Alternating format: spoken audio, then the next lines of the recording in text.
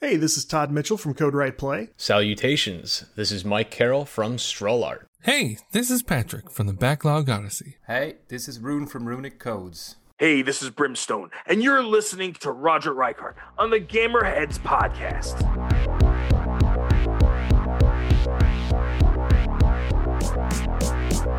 And welcome to another episode of the Gamerheads Podcast. My name is Roger. Along with me are my co-hosts and good friends. We have Chris. Hello. And Mike. Yes, thank you. And I would like to take this opportunity to thank Roger for allowing me back into the Gamerheads Podcast. I fully accept my 2-week ban. I would also like to apologize to the good people of Aberdeen, South Dakota for the comments I made the last time I was on. It was unprofessional and rude, and I promise it will not happen again. And Carrington. I just want to say one thing. Hey, and Avado still bangs. And Phil? I've been on hold for so long that Mike pissed off Aberdeen, South Dakota. And Ed? Hello, and good evening. Wow. Do you remember last week? I remember Ed saying, Ed saying, wow, are we professional? That was a very straight, intro. And then this week we have God knows what that was. Sent back down to the minors. That's right. Well, welcome. Traded to the Cubs. Yeah. Or the Reds, maybe. Oh, snap. Well, welcome to the show. If you are a fan of the show, we would love to hear what you have to say about the show. You can leave us a review. You can leave us a review on iTunes, on Google Play, on Podchaser. In fact, I'll leave a link to Podchaser in the show notes so you can leave us a review. If this is the first time that you've listened to the show and you're like, hey, this is a video game podcast. How do I end up here? I like video games, though. You can subscribe to the show. Go ahead and click the subscribe button. And we'd love to have you as part of the Gamerheads Nation. And then also go check out our website at gamerheadspodcast.com or follow us on Twitter at GamerheadsPC as well. We also do have Facebook, but I'm not on Facebook as much. But you can go there too and leave us a message if you'd like. So yeah, that's to get that out of the way. We have a pretty big show. We have a lot to talk about today. Some games that are new. And in fact, we'll be talking about the game 12 Minutes. And at the end of this episode, on the second half of this episode, I'm going to include the interview that I had with Luis Antonio, the creator of 12 Minutes. And he talks about what that was like making the game, some of his thought process around that. It's pretty, when I talked to him, I knew this was going to be an awesome game. Just what the amount of detail that he pays attention to in this game is insane. So stay tuned for that. Before we get into that, though, we do have our icebreaker. And the icebreaker, Chris, do you remember what that icebreaker was? Kind of. It's a very wide lens kind of question. Do you want me to read it or do you want to read it? Go ahead. Okay. So Chris was asking a couple of weeks ago, I think, there's a lot of unique games like mowing lawns and water pressure games where you just clean things with the water pressure. In addition, that we have pressure washers. That's what I was looking for. All I can think of was that one game where you turn all the pipes sideways to make everything line up that I'm now drawing on. The puzzles were based out of. What the hell's the name of that game, Mike? You picked one of the games I was going to choose for you. It's like Pipe Dreams or something like that. Pipe Dream. That's exactly what it was called. Yeah. Those Pressure washing. Pressure washing was what I was looking for. In addition, we do have, precision controllers like the PS controllers, PlayStation controllers with the precision vibrate. So Chris was asking, what do you think is missing from gaming and how should it be incorporated? Or what do you think is the next big addition to gaming? Very wide. Yeah, very wide lens. So who should we start with today? We can start with Ed. What do you think? No, not Ed. Don't start with Ed. His eyes. I'll start. All right, Chris. So, since the pandemic, we're all using Zoom and all this stuff, and we're seeing face to face. I feel like that's missing from games. Like, and I'm not talking about streaming. I'm talking about when I'm playing Halo, they can see, you can have someone's camera on and actually see them. I don't know how that would work on the screen, because there's not much room there. But, that's my big thought is I like that connection, right? Seeing you guys here. Yeah, that would be pretty sweet. Like if you're playing a group and you got 5 of you guys playing and everybody's got like their own little corner of the screen with the exception of yourself, like, and you got to see everybody else's reactions, like it'd make a lot of things a lot more fun when you're playing multiplayer games, including both the joy when you've got that, like when you pull off that big win, or the agony of when you lose that big win. Or even like, for example, with the amount of golf that I've been playing lately and the amount of trash talking that happens when we play back and forth with our friends, like seeing all those kinds of reaction, that'd be absolutely priceless. And I do feel would exponentially add to the experience. Yeah. Like we could cheers, after a win. There was a game, and I don't know if it was a racing game or a Call of Duty or Halo or something. And I think it may have used the Kinect, where if you eliminated somebody, it took a really quick screenshot of their face. I remember that. To you. Oh my gosh! And for the life of me, I cannot remember that. But yeah, that is a good idea. I'm surprised it hasn't been expanded on more since that implementation. Because Phil is right, and so is Chris, because it was your idea. Like, because Phil, we played together recently in person, PGA Golf 2K21, and that was I miss like couch gaming with people. Yeah, exactly. And so that would be like the next best thing, because I've expanded my friends and none of them really live near me. So that would be like the next best thing for sure. Yep. Yeah.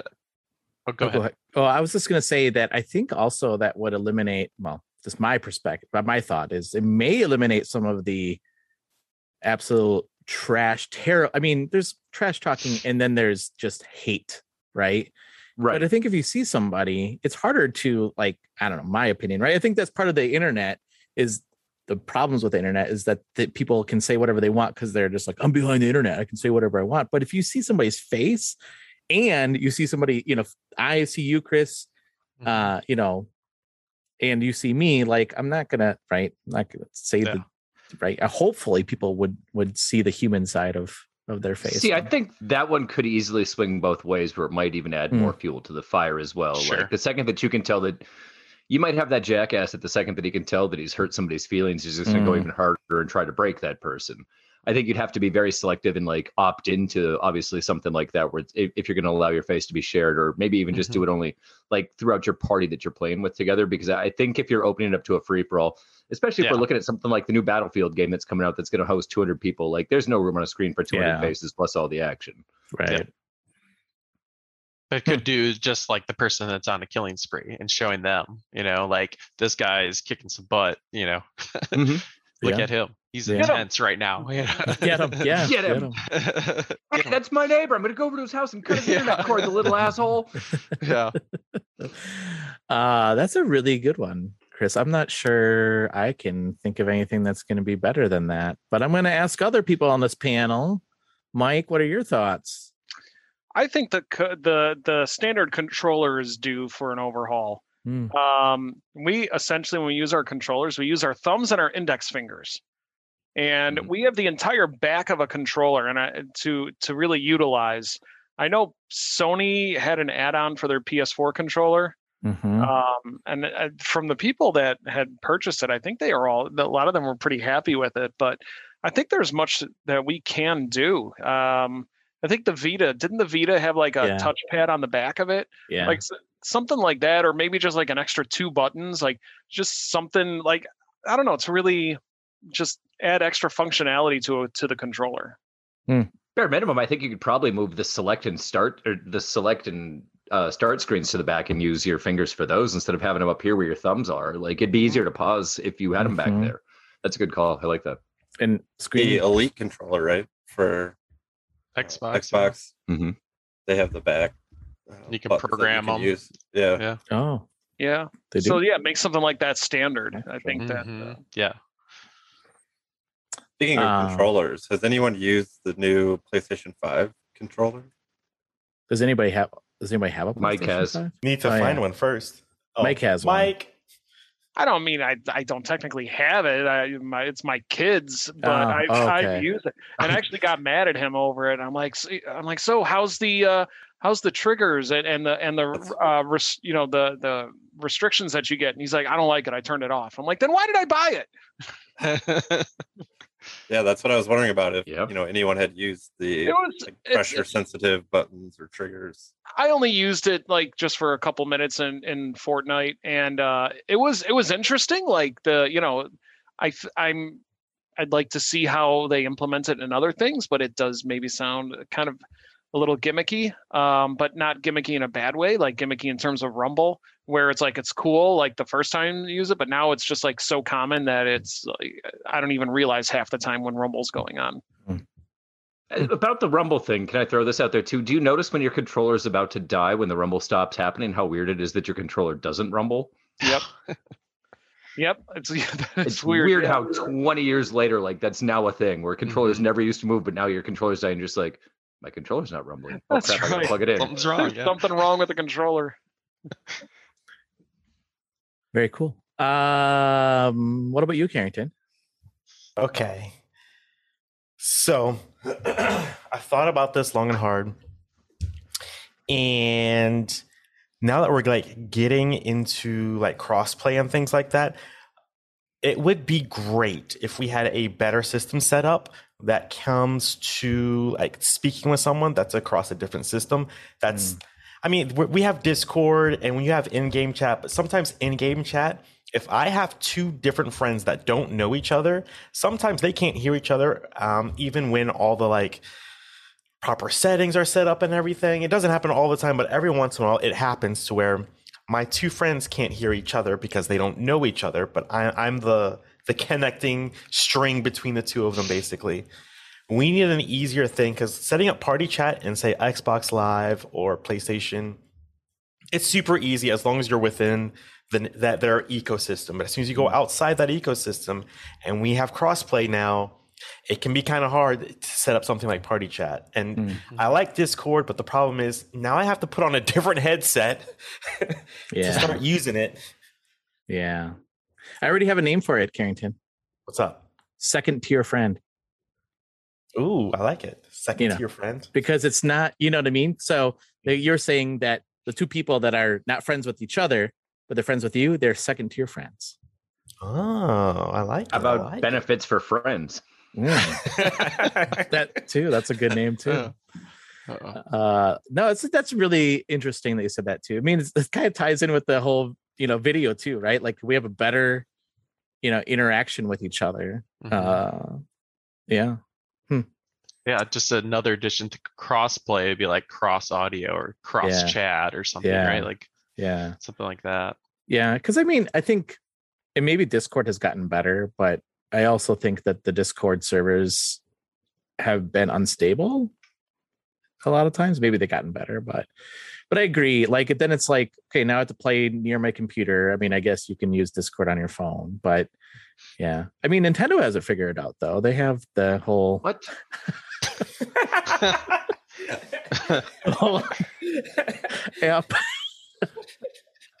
Nintendo Online app, right, Phil? Like that works out so well, right? I'm just kidding. Yeah, that's a good one. Phil, what about you? I have nothing. You guys have all got really good ideas. Like, I honest to God can't think of a single thing that could be improved upon, with the exception of adding all those other things. But along the lines of Discord, wasn't there talk that either Sony or Microsoft was going to buy out Discord? Yeah, there was talk. There was talk, and then got smashed. Gotcha. So to say that, like, if that would have happened, that might have made chatting through Discord easier through the systems if you just had that automatically built into the system where you could then have that Discord chat wide open. But since that's not actually a thing, then that's not going to happen. It did get a thing today when I logged into Discord that was like, hey, are you a student? Find your school on Discord. I'm like, that's weird. Like, I'm not a student. I got that too. Did you? Yeah. I'm like, I still use my school email. Should I do this? No. Does that mean you still get Amazon Prime for like $10 a year? Maybe. Good for you. Where did you go to school? No, I'm just kidding.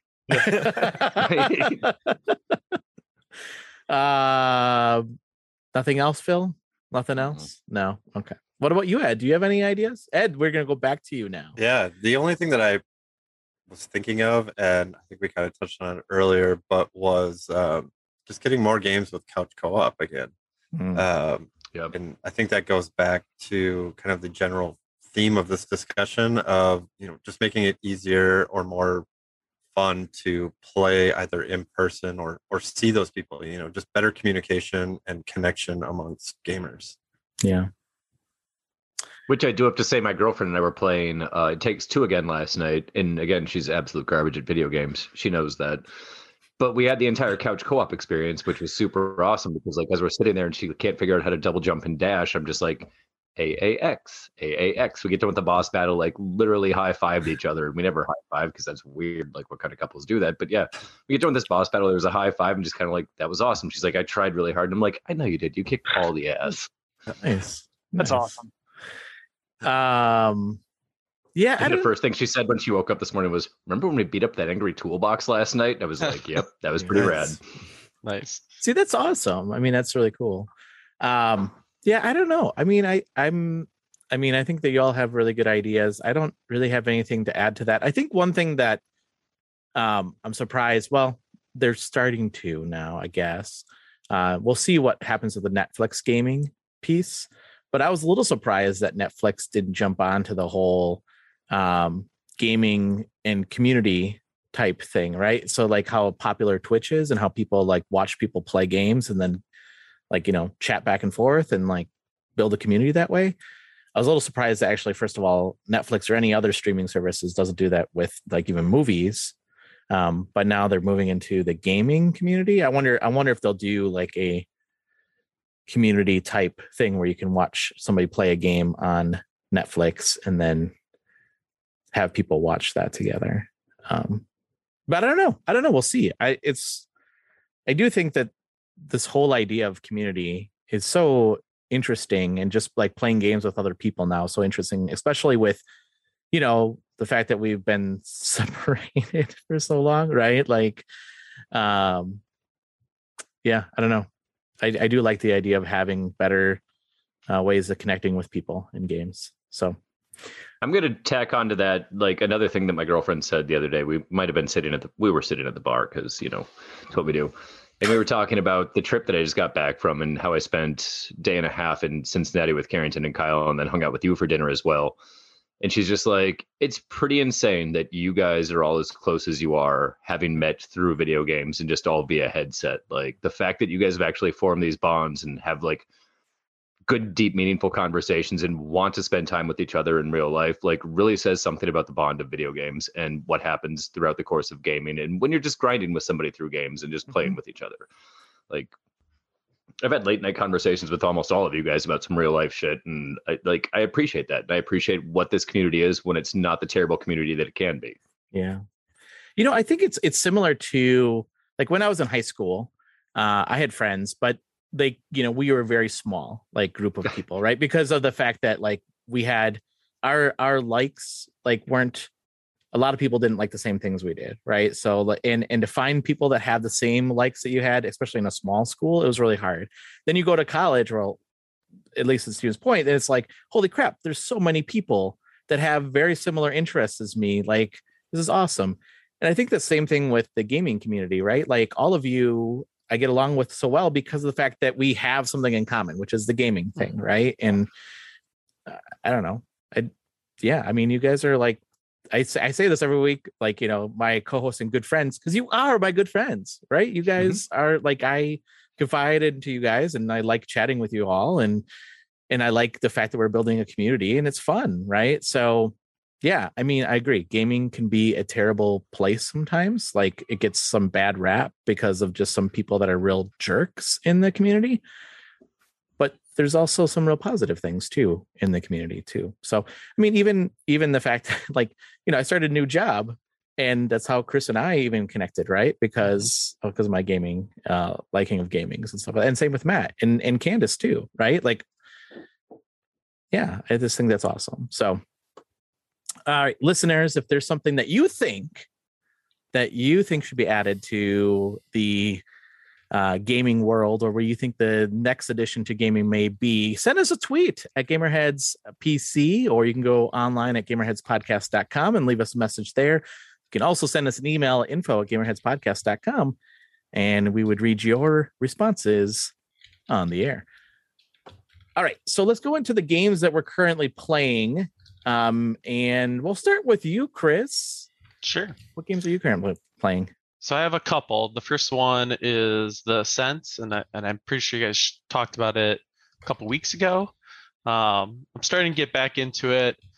Now I think an update came out and there was some glitches on the Xbox, not Series X, where it would tell me my graphics card doesn't have enough memory, or it would kick me out of multiplayer games.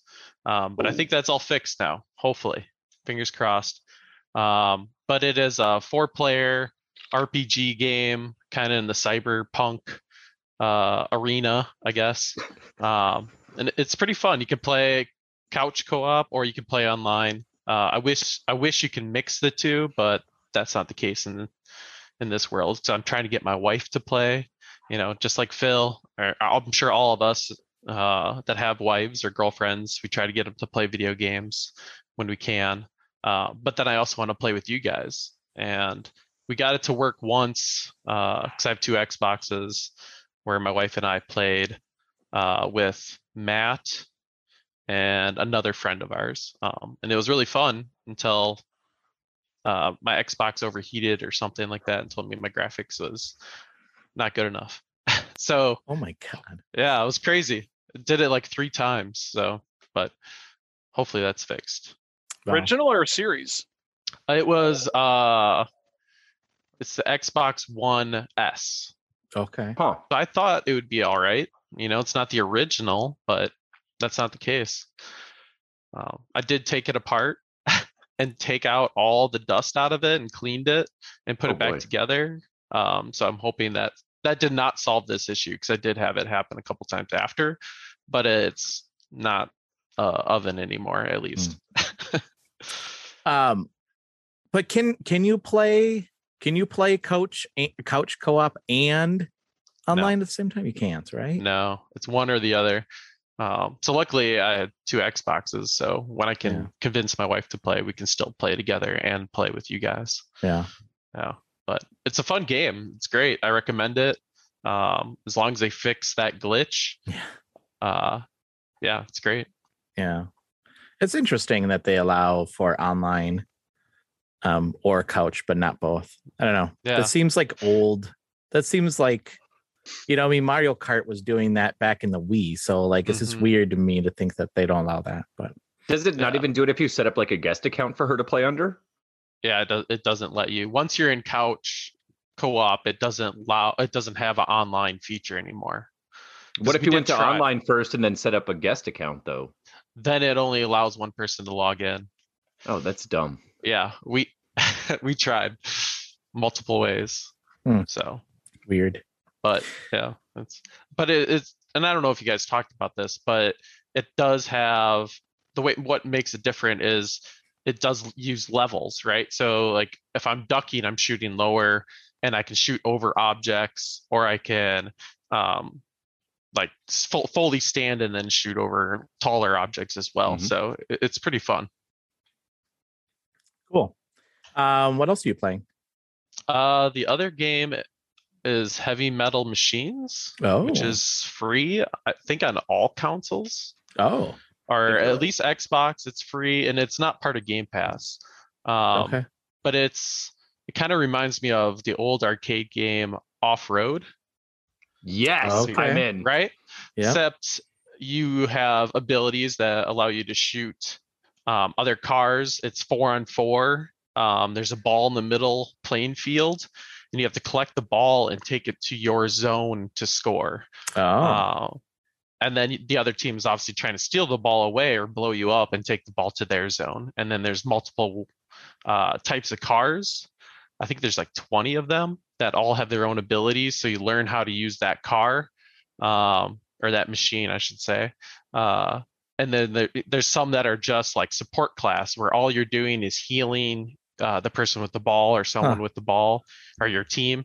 And then there's, heavy classes where it's just machine guns and, explosions. So it's very strategic. Yeah, it's really fun. I recommend it to all of you guys. So it's a free game. How do they make their money? Is this microtransactions? Yeah. So okay, you get cars, but then if you want to get like the best looking one or a specialty car, you can pay money for that. But everything else is based on leveling up, using a certain vehicle for so long. You get level 3 of that vehicle, and then you're able to purchase cooler skins. So so it's just cosmetic that you're buying though. It's like your picture, your icon, and just like Rocket League, like the frame around your icon, and the icon you have to purchase. But, minor things. It doesn't affect one player over another player. That's cool. Yeah, it looks really cool. That's certainly. And how many? You said 4-on-4? Is that what it is? It's 4-on-4. Yeah. Another thing I noticed that a lot of games are doing is they're forcing you to do like a practice mode for so many levels. This one being like 25. You have to play online, 25 games online, and then you're able to do a ranked after that. So it's just their way of separating the good players from the bad, right? The beginners. So don't get killed right away and get frustrated. Have some training wheels for a while. I'm glad we've got the video up of this at the same time. This kind of looks like the Rocket League mode, where you get whichever the one where you get the stickies on you. Oh, yep. Oh, yeah, it looks like that. It looks like that mode meets RC Pro-Am. Yeah, I was gonna say the same thing. It looks like RC Pro-Am for sure. RC Pro-Am. Yep. Yeah, and what you can see here also, like you can see there's those yellow zones on the side where you could actually go through, but if you have the ball, you cannot. So that's how the other players can catch up to you, because eventually you do take the lead. There's all these little shortcuts that the other players can catch up to you. Oh, looks cool. Yeah, it looks very cool. Yep. Yeah, I'd be down to play that. That looks fun. So fun. I love it. Very nice. Cool. Anything else? No, that's it. Nice. What about you, Mike? What have you been playing? I've only been playing, aside from my usuals, I'm not going to get into. I've been playing a new game that just came out last week, and I was so excited about this game because it's been like 6 or 7 years since the game came out. Has it been? Yeah. Oh my gosh, something like that. Anyways, I have been playing Axiom Verge 2. Oh yeah. And oh my God, if there is any game where you buy the best headphones that you can afford and pop those in and listen to that music, I think this is the first game where I've actually had the music louder than the sound effects in the settings. Nice. It's so good, and it's made by one guy. It's a Metroidvania game. And he made some changes from the first Axiom Verge. So if you haven't played the first Axiom Verge, you absolutely should. It's an amazing game. But whereas the first Axiom Verge is kind of like a Metroid, or Contra, where you're doing a lot of shooting. Axiom Verge 2 is more like close combat. Okay. So while the gameplay still kind of remains the same, in terms of search for new areas, get upgrades, things like that, find new areas. You also it's a lot more. The type of gameplay is a lot different because you've got that close encounter where it's melee is your primary weapon. The one thing I will say, and maybe it's me, but it could be everyone else. The storyline is very confusing. That's how it was with the first Axiom Verge. I just smiled and I nodded. And I'm like, okay, keep moving forward, I guess. Yeah. But it gets pretty crazy. It's really tough. Like a lot of those types of games, it's very difficult at first when you're still really weak. But I'm really enjoying it so far. So if you like Metroidvania's amazing smooth 2D animation, well balanced level design, definitely look at Axiom Verge 2. But before you do that, play Axiom Verge 1. The good thing about this, at least in terms of the between 1 and 2, it's a totally different story, but it takes place in the same universe, so you don't technically have to play one to understand the other. Okay. Are you playing that on the Switch, or where are you playing that? Yeah, it only released on the Switch in the Epic Games Store. Oh, it did. Okay. Yeah. Very cool.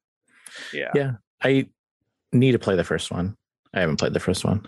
Yeah, it's a lot of fun. It really is. I really, really enjoy it. My son, I bought it for my son. He didn't know it came out, so I bought the game for his Switch, and I also bought it for mine. And he came to me like 2 hours later. He's like, "I'm stuck. I cannot get past this part. The game is broken. I can't." I'm like, "Welcome to the world of Metroidvania." Yeah, right. Exactly. That's true. That's awesome. Very cool. Anything else, Mike? That is all. Carrington, what have you been playing? Hey. So I'll get the usuals out the way. MLB The Show 21, still doing a bang out job in the minor leagues. What can I say? I hate this game sometimes, but Phil did help me out because I did say about how in the career mode, I said it's taking me a long time to go up to the big leagues, so to speak. And he said, "Oh yeah, I know people that are in the minors for like 4 or 5 years in the game before they get called up." I'm like, "Oh, then I don't feel like a complete piece of garbage then." So I am currently in year 3, I think. So my dude is doing very well at the moment. But it's also weird to see how like a lot of the Reds players that I love are no longer on the Reds in the game. So it's just kind of like, well, whatever, Phil. So it is what it is. I'm just trying to make it up to the professionals at this point.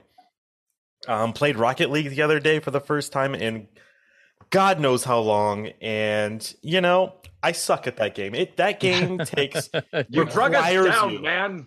I know. Killing it, then you jumped in. I was gonna say that game requires you to continue to play that game to have some sort of skill. Still, Anyway, so I will say this real quick. I've been playing a lot of Hades now that's on Game Pass. Just mention that real quick because Mike was talking about Metroidvanias. That game is fantastic. I cannot speak highly enough about the game. I love it so much. No, it's not a Metroidvania. Sorry. It's a roguelike. Mike, have you played it? Have you played it yet, Mike, or no? So funny story. No. It is not a Metroidvania. I'm sorry. It is a roguelike game. I keep hearing good things. It's on Game Pass. I downloaded it. I've got the physical copy for the Switch. Still wrapped up. I'll get to it eventually. I will say this, like, as far as like roguelikes go, it's probably up there as one of my favorite roguelike games because every time it doesn't kill me within 5 minutes, which is the problem I have with most roguelike games. Like, I'll start playing and die within the first 5 minutes. This didn't happen. Like, I wouldn't say I got really far, but from where I'm regularly getting to now, I almost got to the first boss on my first try. Like, but I wouldn't say it's easy either. But it's like every time you die, I'm just like, I can keep going, and you unlock something new every time. And at that point, it's just like, all right, I got this new thing. I got to play again. I got to do another run just to see how far I can get. And each weapon is unique, and the power-ups are insane and awesome. Like, I love just buying new upgrades just to see what they do. Yeah, this game is incredible. I can't believe I waited this long to play it. Yeah. Even though it's been out, like a year? Yeah. Yeah, no, I think the other thing too that I find really fascinating with this game being a roguelike is the fact that the story, like every time you do a run, there's a new piece of the story that unlocks. Like, to me, I think that's so amazing.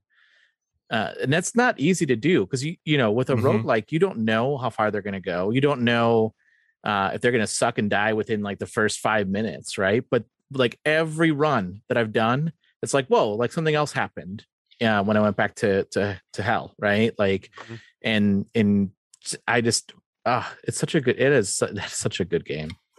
So what's to me, a your big favorite part of it too is go ahead. I was just gonna ask, what is your favorite god so far? For both favorite god that I talk to? Well, like gives you the gifts. Like what gives you the gifts? At the moment, what's the water god? Poseidon. That's my favorite. Between Poseidon and the green one, the one that with the arrows. Oh yeah, Artemis or I'd say Artemis? Achilles, but it's not Achilles. Yeah, Artemis. Artemis? I believe. Is that Artemis? Okay, yeah, between those two, because Yeah. those powers are super helpful every So single good. time. Not Yeah. Aphrodite? Like not Aphrodite. Like she's my favorite. I'm not gonna lie. Roger, your thirst is showing. Yeah. When she showed up for the first time, I'm like, ooh, new powers. I'm like, oh, what can I get? They're all fine. They're okay. They're fine. Yeah, her powers are not that great, but like all the gods, though, I will say, like all the artwork is just so fantastic with this game. Zeus is pretty cool too. It's just mind blowing, in my opinion. Oh my gosh, yeah. So Carrington, you interviewed the guy who made the music. Yeah, the guy that made the music, right? Dallas, is that his name? I cannot remember his name off the top of my head. Give me 1 second. But we did interview him back when Bastion, right? Was it Bastion at the time? Yeah, I think it was Transistor. No, it was Bastion. It was one of those two. It was Bastion. No, I'm pretty sure it was Bastion. Because Darren Korb is his name. Darren Korb, yeah. Very cool guy. Yeah. So he did the music for this game. Did he do the music for Transistor too? Yep. Every Supergiant games. Every Supergiant. Okay. Yep. I will say, like, that's one of the coolest things about that game and any of their Supergiant games. The music is so good, so good. I listen to the Bastion soundtrack quite often. It's so good. So same. I'll mention real quick. I've been playing Splitgate a lot as well. Halo plus Portal had a baby. It is. Yeah. I did not think I was going to like that game, and then I'm like, this game is amazing. I was watching some. So Xbox was streaming that, and I watched a little bit of their gameplay of it. Yeah, it looks really good. I mean, yeah, it looks a lot better than I thought it was going to be. I was expecting, because like Call of Duty is very fast, along with like Quake like games. I feel like that's like the direction most first person shooters are going right now. It's just super fast paced, and this is not that. So if you love Halo, because Halo has much more slower pace to it when it comes to like encounters and things like that, you have time. If someone gets on you, you have time to react and recover and kill the person. Whereas Call of Duty, Quake, things like that, you don't have that time to kind of recover if someone gets the jump on you. Whereas Splitgate, I like being able to get the jump on people, and I have no idea how that encounter is going to go. It can go either way. It's a 50-50 shot. So this is a free-to-play game too? Yep, free to play. It has a battle pass type system to it, so that's how they make their money. Okay. I haven't bought it yet because I haven't really spent. I spent pretty much the entire last weekend playing this game, and subsequently the following 2 days also, because I was off Monday and Tuesday. So lucky you. I spent those 4 days pretty much playing Splitgate when I wasn't at the Reds game on Monday when they beat the Cubs. Oh my god. So Chris, are you still playing this game? Yeah. We actually played it last night, Matt and I. Nice. And you're playing on Xbox? Are you playing on Xbox too, Carrington? I am playing it on PC. I tried it on Xbox. Controller wasn't doing it for me, so I switched to mouse and keyboard. I'm like, yep, this is much more what I need. And is it crossplay? Yep. Okay. Cool. Very nice. Anything else? One game that you and I talked. Yeah. No, let's bring it up. Talk about it for just 12 minutes. Yeah, we're gonna give it 12 minutes right now. You're gonna do a 12-minute review of 12 minutes. That's right. So on the nose. Yeah, exactly. Talk about it. Yeah. So as soon as it was available for me to play on Xbox, downloaded it, beat it. I rolled credits. How's this? I rolled the credits, but I had to look up how to do that. So I will put that up. I had to look up on how to make sure the credits rolled. This game is incredible. If you love story-driven games, the acting is phenomenal, which is what keeps the story going. Because you've got James McAvoy, Daisy Ridley, and Willem Dafoe, and those three literally carry the entire game. Yeah. I mean, yeah. The cool. Okay, so the premise of the game is that your main character is in a time loop, and what happens is that police show up, or a police officer shows up at your house, accuses your wife of murder, and in that process, your character typically dies, and then he wakes up and does it all over again. But he's the only character that knows what's happening. Everybody else is not in that time loop. I mean, they're in the time loop, but they don't understand. They don't realize they're in a time loop, right? And what's fascinating about this game and the acting and just even the attention to detail that's in this game is the acting, the voice acting, like will change as you play through the game, as you play through the loop. And one thing that Lewis told me that when he was building the game, your character gets handcuffed and thrown down to the ground. He said he changed it. He had to think about like, well, the third time this happens to you, you're not going to, when you get thrown down to the ground, it's going to be different than the first time you're thrown down on the ground. So he like thought about those types of details as he was making this game. It's so unreal. And you can do anything in this game. You can click anywhere. You can do anything. Like I was asking him, like, so if I wanted to just like grab a bunch of dishes and you can do whatever you want. Like, yeah, you can pretty much do, you have 12 minutes and you can do whatever you want. So that is something I definitely noticed about how different, because there was one, I was pretty deep into it, right? Trying to figure out what to do next. I'm like, all right, let me try this thing really quick, because I don't want to spoil it at all. And everybody, when I tried it the second time around, everyone reacted differently, like completely differently. And I'm like, whoa, now I have to account for this possibly happening, me trying to recreate a very specific thing to try and do something that I needed to do. That was mind-blowing to me. Yeah. Because you're trying to figure out what is going on. Because your wife is accused of murder. So you're trying to figure out like what is happening here. And you're also trying, like, I don't know if you have to, but at least I've been trying to convince my wife that I'm in a time loop when I play it. And I did, the last time I played it, I did convince her that I'm in a time loop. And she was like, holy crap, like, I'm believing you. And it was crazy. This game, though, is super intense. It's a thriller. It's not like a horror game, but it's certainly a thriller. And every time I play it, like serious, like my blood pressure, I could feel it going up because this game is so intense. It's on Game Pass right now. So if you have Game Pass, like you have to play this game. Absolutely. And getting even before unlocking the credits, because unlocking the credits, it's only maybe an extra 2 or 3 minute scene after that. But like, before then, when you get the entire story of how the murder itself unfolds and who did it and who's involved in it, I sat there for a minute. I'm gonna be honest, and because like I paused it for a second before like the next loop happened, and I'm like, oh my god, what just happened? And it's like, it's mind blowing, and it fits everything. Everything fits. It's so engaging and so just play the game. Gosh. You in the second half of this show, we get into more of like the in-depth behind it of like what his thought process was and how he built this game out. Like, I'm very excited for people to hear. If you haven't heard the interview before, I'll put it again at this, but he's such a nice guy too. Like, it was just such a great interview and great chat with him. So very cool. Everybody should play that game for sure. Anything else, Carrington? That's it. Okay. That's it. What about you, Phil? What have you been playing? Classic throat clear. Outside of the usuals, which I'm just going to briefly mention, of course, MLB The Show, PGA Tour, and I've been dabbling in Rocket League again, as Carrington was saying. I saw a game listed on Game Pass that kind of piqued my interest, and it's called Recompile. Maybe it's Recompile. I'm not 100% certain. It was listed as a Metroidvania game, which piqued my interest because those are always a really good time.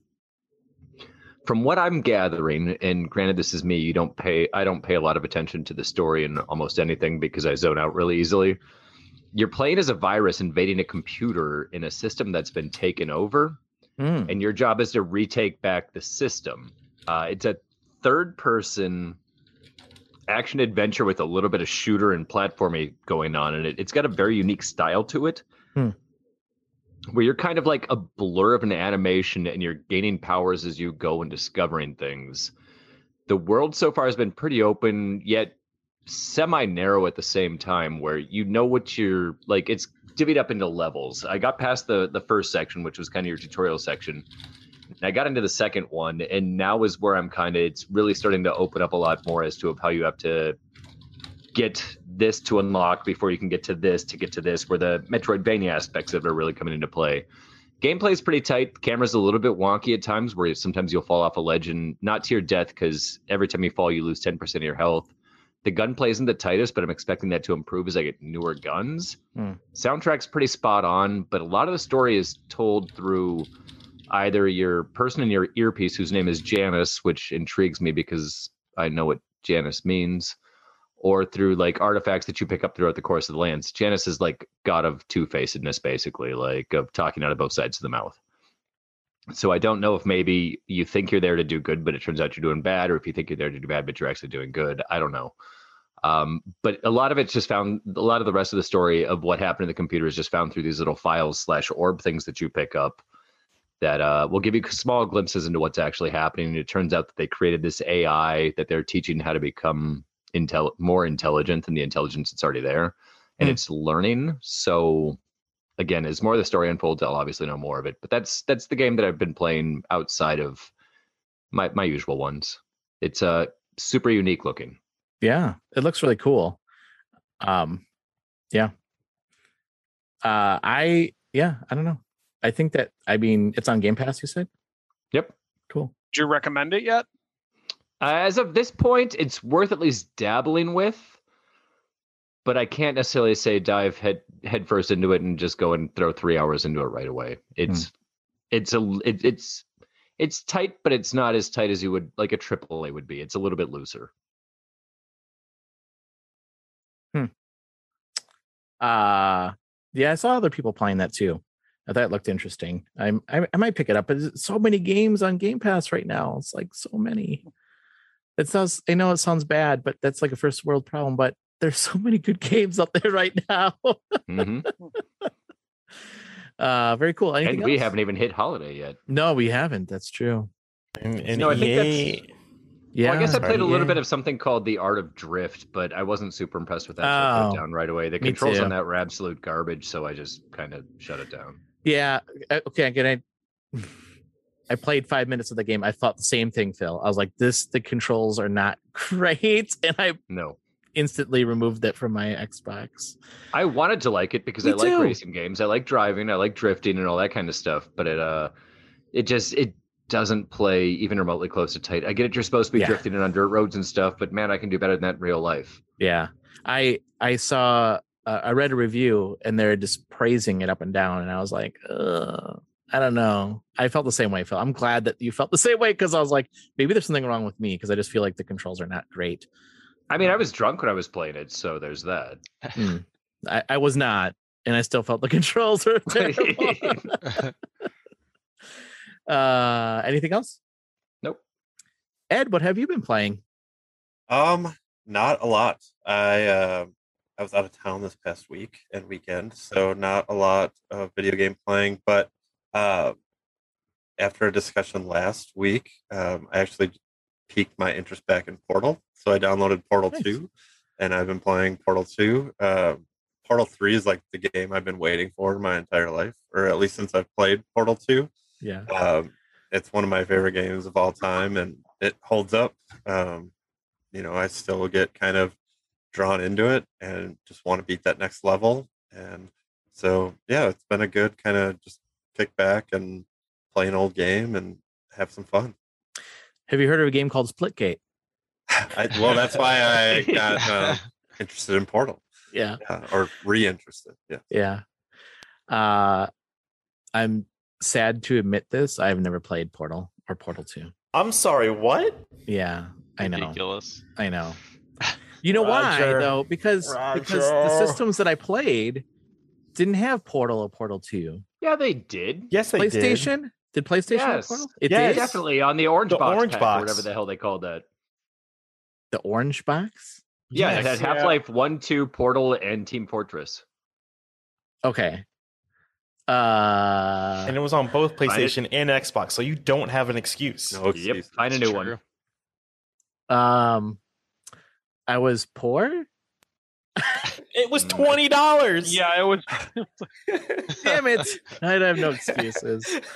No, it's funny because my wife and I were also making a list of like classic movies that like we feel like we should watch, right? Like everybody's like, oh, you have to watch this, you have to watch this. And like I feel like I had to make a list of classic games that I need to play that everybody else is like, you play, like play, and I played a lot of weird games, and I'm going to talk about a weird game that in just a moment here.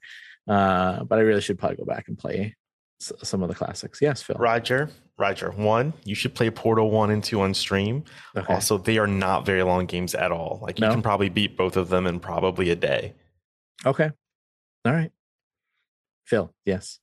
Is Killer Clowns from Outer Space on your list of movies you should go back and watch? I have seen that movie. Yes. Yeah. So that is yes, Mike.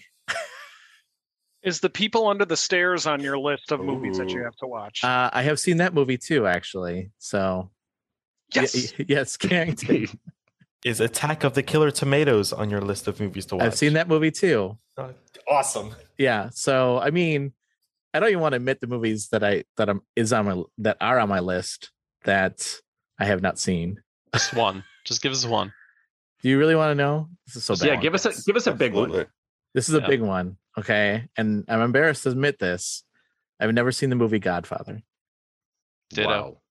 Oh, you haven't either? Wow. Chris? Okay. Oh, same Not here. interested. You haven't either, Mike? Okay. Oh. Shocking. Yeah. Yeah. My wife was like, Phil's leaving. My wife was, because we have Peacock, and my wife said, it's on Peacock. We should probably watch this movie. Like it's one of these, like classic movies that I feel like I should watch because of the fact that it's, in this, pantheon of classic movies. I just haven't seen it. I haven't watched it. I have watched Blade Runner, though. Isn't that a classic movie that I watched? Yeah, I've seen Blade Runner. That's a classic. All right. So with you guys being a bunch of non-Godfather watchers, can I ask who here has seen Titanic? No, I haven't seen Titanic. I was going to raise my hand out of just like... Sadly. Sadly. Trash human beings. It's what all of you are. Have you seen it, Phil? Titanic? I have never seen it. Not a second. I've never seen it either. Hey, Except, 30 seconds of a trailer. The boat sinks, if you didn't know. That's why I didn't watch it. Yeah, spoiler. Seemed a little too outcoming. I've seen Thumbtanic from the creator of Jimmy Neutron and Kung Pao. That is good. A classic. That is a classic. Is he the same person that did Thumb Wars? Yes. Mm-hmm. Yes, he is. Okay. Anyway, Ed, anything else you've been playing? We can move on. We went from Portal to The Godfather. Let that be known. Thumb Wars. I have not played the game Godfather either. I did. You have? Okay. Yeah. Mm-hmm. Is it true to the movie?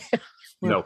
Okay. It's actually I shouldn't say it's a bad game. It's an okay game, but it's an open world sandboxy type of game, which I will play each and every time. Okay. So for myself, then the games I've been playing, so I won't talk about 12 minutes because we already talked about 12 minutes, but that game is really good. I'm just going to reiterate, go play it. If you have Game Pass, there's no reason that you shouldn't be playing this game. Like, agreed. You need to play this game. The other game that I've been playing is a little game called Boyfriend Dungeon. So nice. Very nice. You've heard of this game? I've heard of it. I haven't played it. I've downloaded it, but I haven't played it. It's also on Game Pass. I have fantasies like this. So there's no reason that any of you can't be playing this either. So the premise of the game is that you are your protagonist moves into this town to, I think it's called Venice Beach. I think that's the town you're moving into. That's a real town. It's a real town, yes. And then you are, your cousin lives there, and he has a just laughing at the video here. He has a mission to get you hooked up with somebody. All right. So, and the people that you're hooking up with are weapons. So certain people can turn into weapons, and some of you are wielders. So my character is a wielder, like the person you play is a wielder. and then the characters you meet are typically weapons. Not everybody's a weapon. And then you level up your weapon by going on dates with them. By the way, that girl right here that's up here right now, she's like my Valerie. She's like my love of my life in this game. Not Isaac? Not Isaac. Come on, yeah, bro. no, not Isaac. So you go on, you dungeon dive with the weapon and you level up with them, and you get different materials that you can craft different things. So you can craft like hats and shirts, and hats and shirts I think are the only two clothing you can, but then you can also craft gifts that you can give to the dates, so you can go on dates with these people, and then it unlocks different stories with them as well, which is really cool. Actually, I think that actually is a very cool aspect of the game, that the learning about the different characters, because it's really well written. This game is getting a little flack though.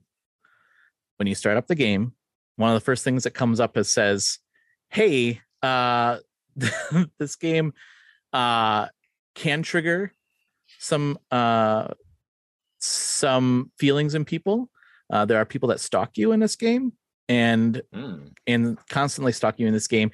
And then also you will get texts from your mom, and you can turn off the text from your mom. And I will say probably turn off the text from your mom. They're just like weird. Your mom's just like, I love you, honey. I hope you're having fun. I hope that you're finding dates. Well, this is weird. She's weird. But there is a character in this game. I'm not going to say the name of the character because I don't want to give it away. So, well, I don't know. I don't know if I do want to give it away or not. This character is bad. I mean, at first I was like, yeah, okay, whatever. Like, I'm sure it's not terrible. It is really bad. Like, this character will show up at one of your dates and then text you and say, that didn't go well, did it? And then he'll drop off flowers at your house, and you're like, and I text him, I was like, leave me alone. And he's like, oh, you like it, honey, don't you? And I'm like, no, I don't actually. Leave me alone. And it gets really, really, really bad, I guess. Like, and you can't ignore it. If you want the game to go forward, you have to interact with this guy. Like, he's part of the story. Which the creators are getting a little bit of flack for. One, that the warning wasn't as direct as what people wanted it to be. And then secondly, the guy that did the voice of this character is getting death threats now, which is crazy. Yeah. So, I mean, the gameplay itself is fantastic. It's really good, actually. The gameplay is really, really, really good. It reminds me a little bit of Hades, actually, because you get different weapons and you keep going down lower and lower into the level, and until either you say, I'm going to go back, or you die. And then you go back to your apartment, and then you can go on dates with, different people and such. But I will say, like, the guy that harasses you, it's pretty bad. Harassing. Was that? It's harassing. It's harassing. Yeah. He's like constantly in your face.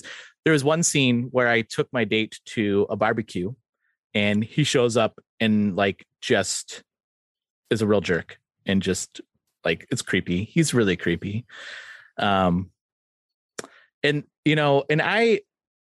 I mean, I think for me, like so I will admit, I did have a stalker in college, but I never felt threatened by the stalker. Like, she called me like 3 or 4 times a day, and my roommates would finally say, you need to talk to her. Like, you need to tell her you're not interested. And then I actually asked one of my friends to act as my girlfriend, so to convince this person not to bother me, and it didn't stop this person from bothering me. But I never felt like I was ever in danger, right? Like, and then when I was in the dorms, there was one guy that was also on staff, and this is where I think it can get really creepy. So the guy, he liked this girl, and he thought it'd be really sweet if when she was off the class, he grabbed the key to her dorm room, because we all had access to everybody's keys, because in case somebody locked themselves out, we had to get the keys. He unlocked the dorm room and waited for her to come back from her class with a dozen roses. So I can see like where people will be like, holy crap, this triggers some like thoughts and stuff like that. So But yeah, it's Boyfriend Dungeon. Question. Yes. So you mentioned that Valerie was your favorite, but Yeah. it's called Boyfriend Dungeon, which is your Yeah. favorite of the boys. Of the main- boys? Yes. I like the pop star. I can't think of his name. Okay. But he is like a laser. He's like a lightsaber, so he's pretty cool. I'm not a big fan of Sunder. He's kind of weird. And yeah, so that's that character that's showing up right now. The lightsaber is pretty cool. But one other thing I will say too is like I'm at this point now where I don't think I can progress any further because I was just going on dates with Valerie and just trying to level up that character or that weapon, I should say. And now I'm at a point where they won't let me level her up until I level all their characters up, which I'm not a big fan of. I'm just like, if I found one weapon that I really like and that's what I want to stick with, then I should just be able to stick with that weapon and just focus on that. But I feel like they're forcing me to try other date other people. And they don't get mad. If you go on dates with other people, nobody gets mad at you. None of the characters get mad. They don't try to stab you in the back. No, they don't. The other weird thing about this is, I mean, your protagonist gets lots of texts from a lot of different people that want to date you. This character right here is my other favorite character. You're asking about the guy. This is my favorite character. Okay. I don't know. Maybe this is different for other people. I've never had like 5 or 6 people texting me saying I want to go on a date with you when I was single. So I don't know. Like that seems unrealistic, but also the characters don't really care if you date other people. They don't really care. In fact, the game forces you to. So welcome to 2021. I guess. So did you choose the woman because she's a woman or because that's the obvious choice because you're attracted to women, obviously? Yeah. Or was it the weapon? It was because it was a girl. Yeah. Okay. Yeah. And then on the spectrum, like the male you chose seems to be more on what the traditional female, right? Like very feminine. At least what I'm seeing based on this. Oh, there's another female here though. Yeah, so. I haven't seen her yet. I haven't met her yet. I assume it's a female. I can't really see, but and you meet the different weapons when you go dungeon diving. So like the farther you go down into a dungeon, the more you unlock. So there's 2 dungeons. I'm on level 10 of one of the dungeons. So, and apparently there's a character. Yeah, this one right here. Apparently there's a cat as well. So apparently you can date a cat in this game. Nice. Which is interesting. It just makes you a crazy cat lady. Yeah, that's right. That's right. But yeah, I mean, I did go on a date with another girl in the game, but she was not interested in me. And that's when the creepy guy was like, "That didn't go well, did it?" And I'm like, "You back off, man." This character right here that's showing up, Rowan. I just unlocked Rowan, so. I will say like the gameplay and the stories are really the story is actually really, really interesting. Each character's story, like Valerie's story, is really, really interesting. And do you remember, Mike and Phil, do you remember that game, the One Night Stand game we played? Mm-hmm. Do you remember, like, we all said this, like, you kind of, I don't this will sound bad, but you kind of got attached to that character, or at least you right? Like, none of us really went. Yeah, we were smitten. Yeah, we didn't want to leave. Like, we didn't want to just like leave that next morning, right? It's kind of like this game a little bit. Like, I feel like there's some characters that I'm like, oh, like, I don't want to say I'm attracted to them, but I'm like, I feel like they're well written. They're well written. Yeah, that's the word I'm looking for. Carrington, you are laughing your head off over there. It's safe though. Just quick question. Yeah. What is this one night stand game you're referring to? Oh, for those of us who have no idea. Worth a playthrough. Seriously, it's well worth a playthrough. It's a little narrative tale about a one night stand. It was written by a gal in England, if I remember correctly. Mm-hmm. What's it called? And One Night Stand. Oh, it's actually called One Night Stand. Okay. Yeah. And if you can find it for under $5, it's well worth your time, and you're gonna understand what we're talking about. Where like you kind of become a little smitten with a character that like you had a one night stand with, and you have to play through to get like multiple endings to the game and to get the correct ending. But it was one of the better games that we did on the Indie Focus podcast. Yeah. Yep. Each playthrough is only about 20 minutes or so. Yeah, it's super fast, but I will say this: there were some options that you picked that made me feel like a real jerk in that game. There's some options that make you feel like she's a real jerk. That's true. That is Also true. true. Yeah, this is it. This is the game. One Night Stand. Nice job, Garrett. Okay. It is $2.99 on Steam Oh, currently. you have to buy it, Dude, buy it. Seriously, Okay. it is. Buy like, it, play through it. It is a game that shows like anything. I got feelings like, for all over again just watching that. Yeah, I I was like, know, oh, right? I missed that girl. Right. That was that one night stand that got away. That's where we also learned that Roger was stalking somebody too. Over at the coffee shop. At the coffee shop. Yeah. At the coffee shop. What? Yeah, you were talking about this one guy with the that you would. t-shirt. I didn't stalk him. He just walked by every day that I was at that coffee shop. I was not stalking him. Yeah, I don't know if I should even. Well, no, I'll just quickly share this story. So I used to live in a small town, and there was a coffee shop. And Saturday morning, I went there for some bagels, and a guy walks by, and he was wearing this shirt that said 0 to horny in 2.5 beers, and I was like, "Oh, dude, oh, you like okay? It's gonna take a lot more beers for whoever you're hooking up with to feel the same way as you do, my friend." And then the next day, I went there Sunday, and sure enough, there he goes walking by, same shirt on. And I was like, oh, dude. Oh, It worked. I guess. Exactly. Yes. Okay, so those are the games that I'm playing. Wow, I didn't mean to keep going on that game, but it's an interesting game. I will say that. If you have Game Pass, and I will say the gameplay is actually really, really good. The story, I will say, if you have been stalked by people, you may want to consider maybe not playing this game, because I am a little worried that it would trigger some feelings in people, but certainly something that if you're looking for something different, you should check it out. I'm intrigued. All right, let's move on to Phil. What is this segment called again? I don't know. I'm not even involved in this. Yes, Games for Phil. Games for Phil is what this is called. Yeah, I thought it was that's right. Tales from the eShop. What the?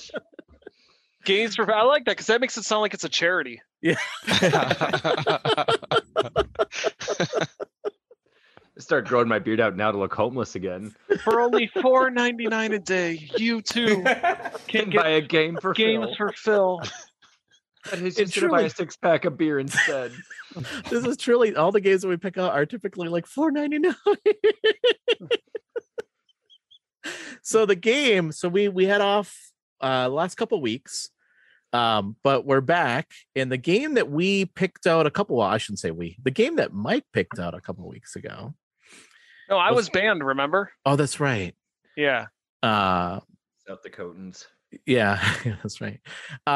Is a game that is called Easy Flight Simulator. Mike, do you have the description up for that game by any chance? I sure do. Well, here's the description of Easy Flight Simulator. Have you ever dreamed to take commands of fantastic planes like jet, super jumbo, cargo, or stunt plane? This game is a real flight simulator with commands designed to be easily taken over at all age. Fly from Fly from checkpoints to checkpoints, showing your pilot skills in different weather and time of the day conditions, and complete all levels. If you always wanted to fly but thought it was overcomplicated, this game will prove you can do it. You can do it. Just like that description. Yeah, look at that. Not look at overcomplicated. Look at this. The graphics don't look bad. Yeah, they look great. This looks a lot like Flight Simulator, Microsoft Flight Simulator. This looks fantastic. Phil, Let's just pump the brakes a bit. It's like a step down from Microsoft Flight Sim, but it does look great. It does. I mean, it's much better than I thought it was. Look at that. Yeah, absolutely. It does look better. Gadgets inside the cockpit. Yeah, It's really great. Yeah, we only choose good games for Phil to play. That's right. It's Games for Phil. It's a charity. It's a charity. Yeah. So Phil, how much was this game? Was it like $5.99 or something like that? I think it was $4.99 if I remember correctly. Yeah. I will give the description some credit. There are 4 different planes that you can fly as, which all handle completely differently, and one of which is absolutely broken, unless it's my Joy-Con that was broken, but I didn't have problems with the other 3 planes, so I don't think that was the case. That's just the feature of that plane. Right, yeah, it's a stunt plane, so when you pull back, you just do loop-de-loops all day, and you can't hit the effing checkpoint.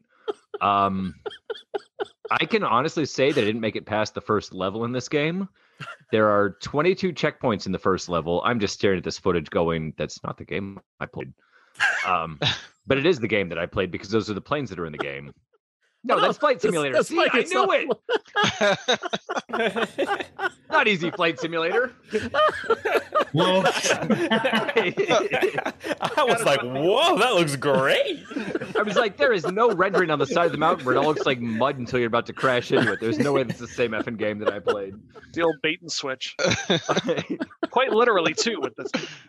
Shout out to Garrett for showing the gameplay vids of everything he talked about. So, like with most flight games, your left controls your speed, your right analog stick controls your movement, your pitch and your yaw, I believe what they're called in technical flight terms. There is no in the cockpit view like we saw in the video.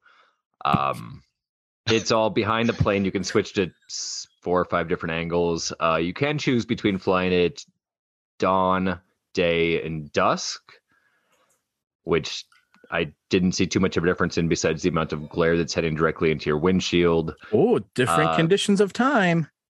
Yeah, there's 3 of them. They're there. Like that didn't lie either. But the planes don't turn at all. Like I stalled out. I couldn't even begin to tell you how many times just trying to slow down enough to make a turn happen. And I've played a fair shake of Flight Simulator. Well, not necessarily Flight Simulator games, but like Ace Combats and your a lot of your flight shooter. This looks more like it. This is the absolute pile of wonder that I played. It got to the point where I played as the stunt plane. I couldn't get off the runway because the down on the right thumbstick didn't work. I did like the execution, that the fact that there are rings to fly through. But like I said, they're not easy turns to make. I think the furthest I made it through was about 12 of those different rings. I really hope this video is close enough to show just how muddy that ambiance is, or that atmosphere, as soon as you get close. But it's broken. Like I said, when I was playing as a stunt plane, I tried to take off. The one time it wouldn't take off. The second time I got up in the air and I went to turn to go hit the ring, and dude just starts flying in like loop-de-loops the entire time. No, couldn't even pull out of it. Like I'd hit up to bring it back down again. It would kind of level out, but then I'd let back up and it'd just go woo back up in the air again. Can you bring up your landing gears? Because this looks like you can't bring up your No, you can't bring up the landing gears. Oh my They're gosh. down the entire time. Well, that's why it's easy. You can land anywhere. That's why you can't turn, you know? That's right. Exactly. Also, why you can't turn. Yeah, the landing gear don't come up, but that's the first plane that you play as. There's 4 different ones. This looks Graphically, it didn't really look too terrible. bad, with the exception of the muddiness of it. It was bad, man. This looks really bad. And you're looking at it at full speed right now. I don't know if there's Oh more my than one level God. because I didn't quite make it past the first level, like I said. But I can't say that I would recommend this game to anybody. Can you say that you feel like you can fly a plane now, though? No, I feel like I learned more about flying a plane playing Ace Combat, and those are all fighter planes, and that's an arcade style game. Hell, I learned more about flying a plane playing Afterburn on the Sega Genesis back in 1992. Is this better or worse than Top Gun on NES? Worse. Oh, That's really bad. Can I you can at least land? complete. I can can you at least land this complete levels. No, I don't. I landed it in the side of a mountain like 6 times, and then I gave up. Have you ever landed a plane in Top Gun? Yes. Okay, me too. wow. It's hard. It's not easy. Mhm. Yeah. No, not at all. This looks really. Oh God, this looks so bad. Mike, I'm so sorry that you had to go and find this game. I am so sorry for you. It's, you know what? All is forgiven. Well, thank you for coming back and being on the show. Because I can't imagine what this is like to find a game like this on the eShop. I mean, it's just I tried to fly down to Aberdeen and pick you up after your press conference, but I just hit the side of the mountain somewhere in between Minneapolis and Aberdeen, South Dakota. Oh my god. Granted, it didn't have any trees on it. It just kind of looked like somebody spilled a bunch of black and white paint all over the side of it, but I think it was a mountain. $4.99. Mm-hmm. Yeah. Mike, do you have something picked out this week for Phil? I do. And Phil, I'm going to give you a few options. I don't want options. Just tell me how to abuse myself. Oh, no. Wait. Can we vote? If you want, that's fine. Yeah. I like that. Put it to a vote. All right. Well, I'm not going to say what the games are. All right. So we have to choose between a new release for $4.99, a game that I'm curious to see for $1.99, and a game that I think is a little bonkers for $2.10. So the game that you're interested in seeing for $1.99? Yes. Like you actually think it looks cool, or you're interested in it? I'm interested in seeing how it is. Yes. Okay. Can you read the descriptions? For Yeah. Yes, that's what I was going to ask. Well, if I'm reading the descriptions of each game, then you'll know what it's. Okay. Do you want the titles? Okay. So the new game, the game that came out this week, is called Metal Commando. Ooh. Cool. Metal Commando. Okay. Also known as Codpiece. The game that interests me is called Woodle. That's WOODLE. Woodle Tree Adventures Deluxe. Ooh. And the game that might be bonkers is a game called Monument. I think I'm going to vote Monument. What was the second one? I'm going to do that one. I'm doing Woodle. Woodle Tree Adventures. Just based on that name, up pictures. the word Woodle. No looking up videos yet. Not so Woodle sounds amazing to me. Ed? I was going with Monument. Yeah. We have a tie.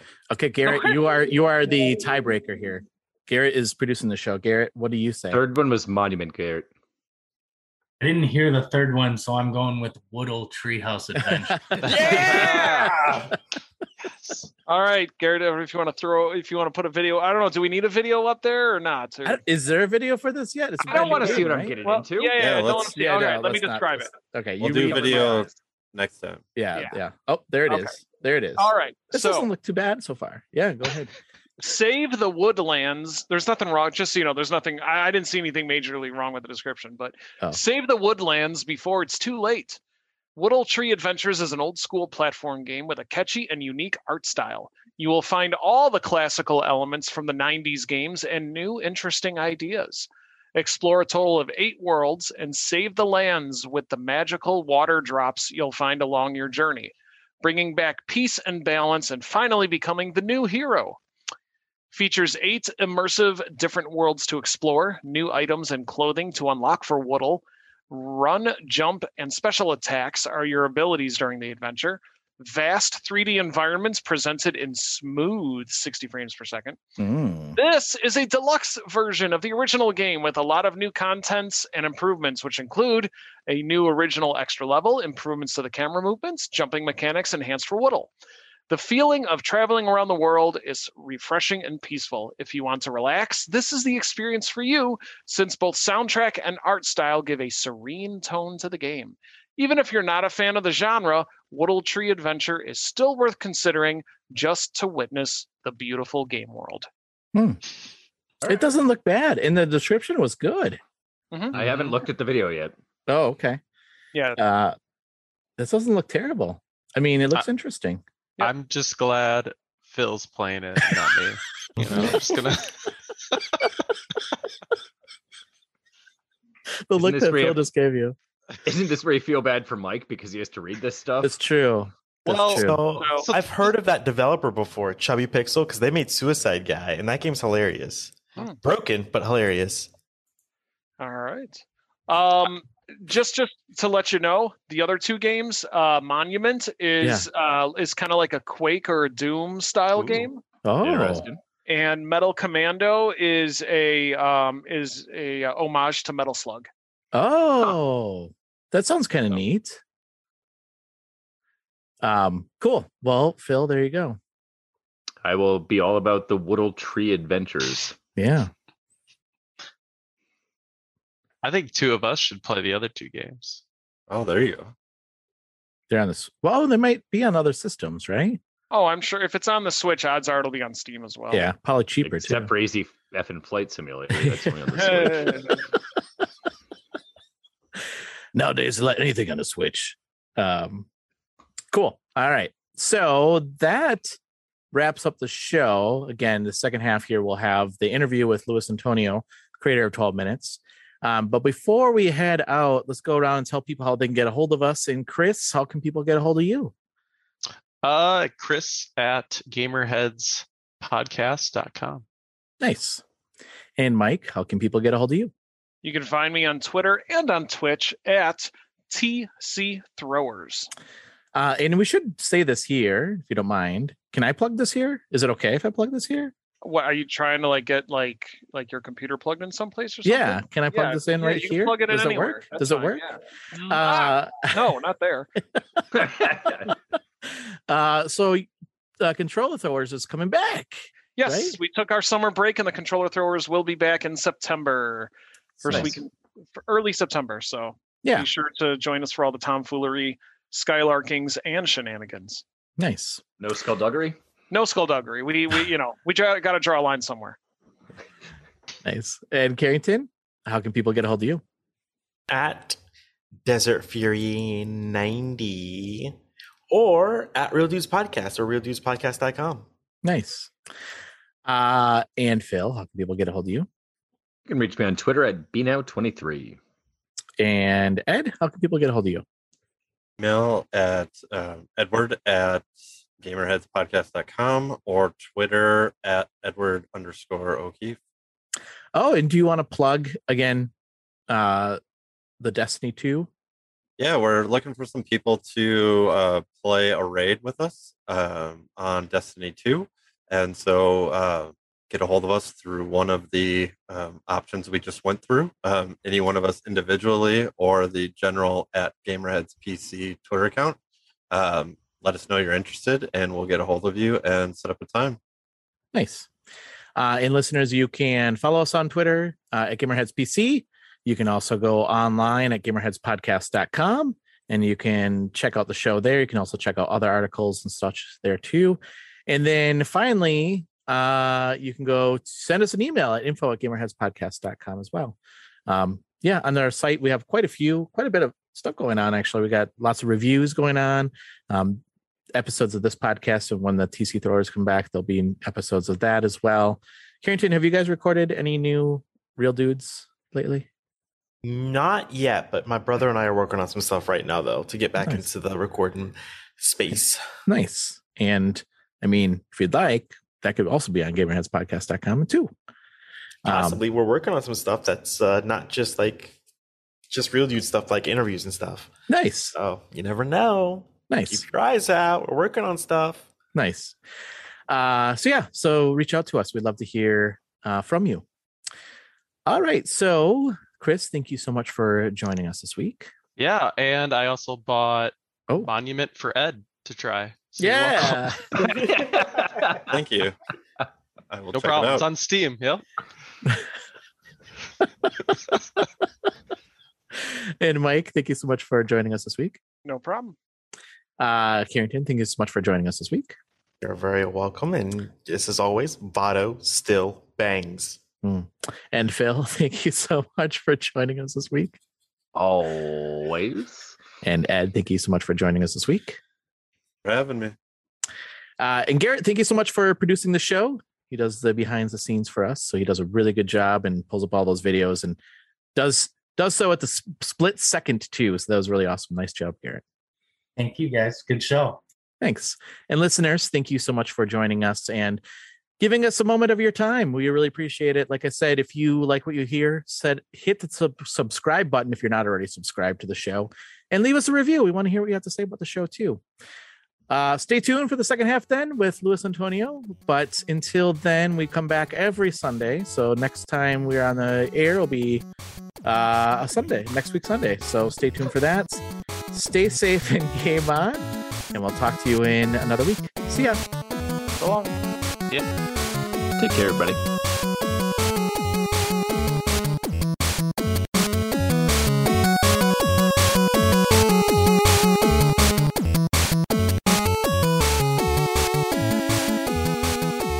my guest is Luis Antonio.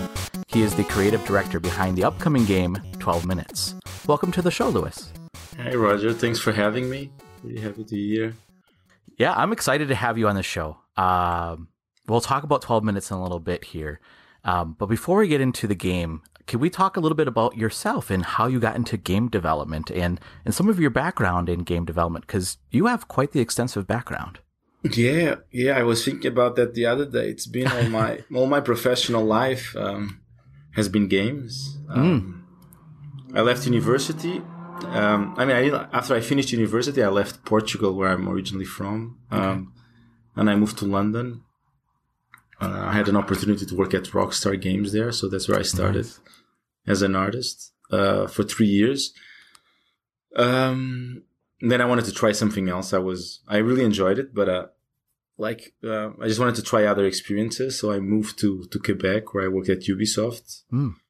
I was a lead artist and I was art director. And I started to get fed up with the AAA way of doing games, which is very market driven and money driven. And I had an opportunity to work. Actually, I had an opportunity to work with, I don't know if you know, Chris Hacker and Spy Party. Nice. So I had an opportunity to work with him, and I was gonna move to San Francisco to work on his game, but the game wasn't quite ready. Okay. So he said, "Look, I have a friend working on The Witness. Do you want to work on that game in the meantime?" Yeah. So I joined The Witness, which was supposed to be finished. It was like 6 months of work. Yeah. But then we started to be like, "Look, this is how you want the game to look like," and Jonathan was like, "Not really." So that became 3 years. And during that time, I was I had this idea in my head for a while of this time loop idea, and there's a lot of game developers that go into the studio, like Martin Bosch. I don't know if you know Megakure or Daniel Ben-Mergui. He's doing Storyteller now. Nice. And they were always like, "Why don't you learn how to program?" I was like, okay. So I studied on my free time, and that's how I got to the project. Yeah. Wow.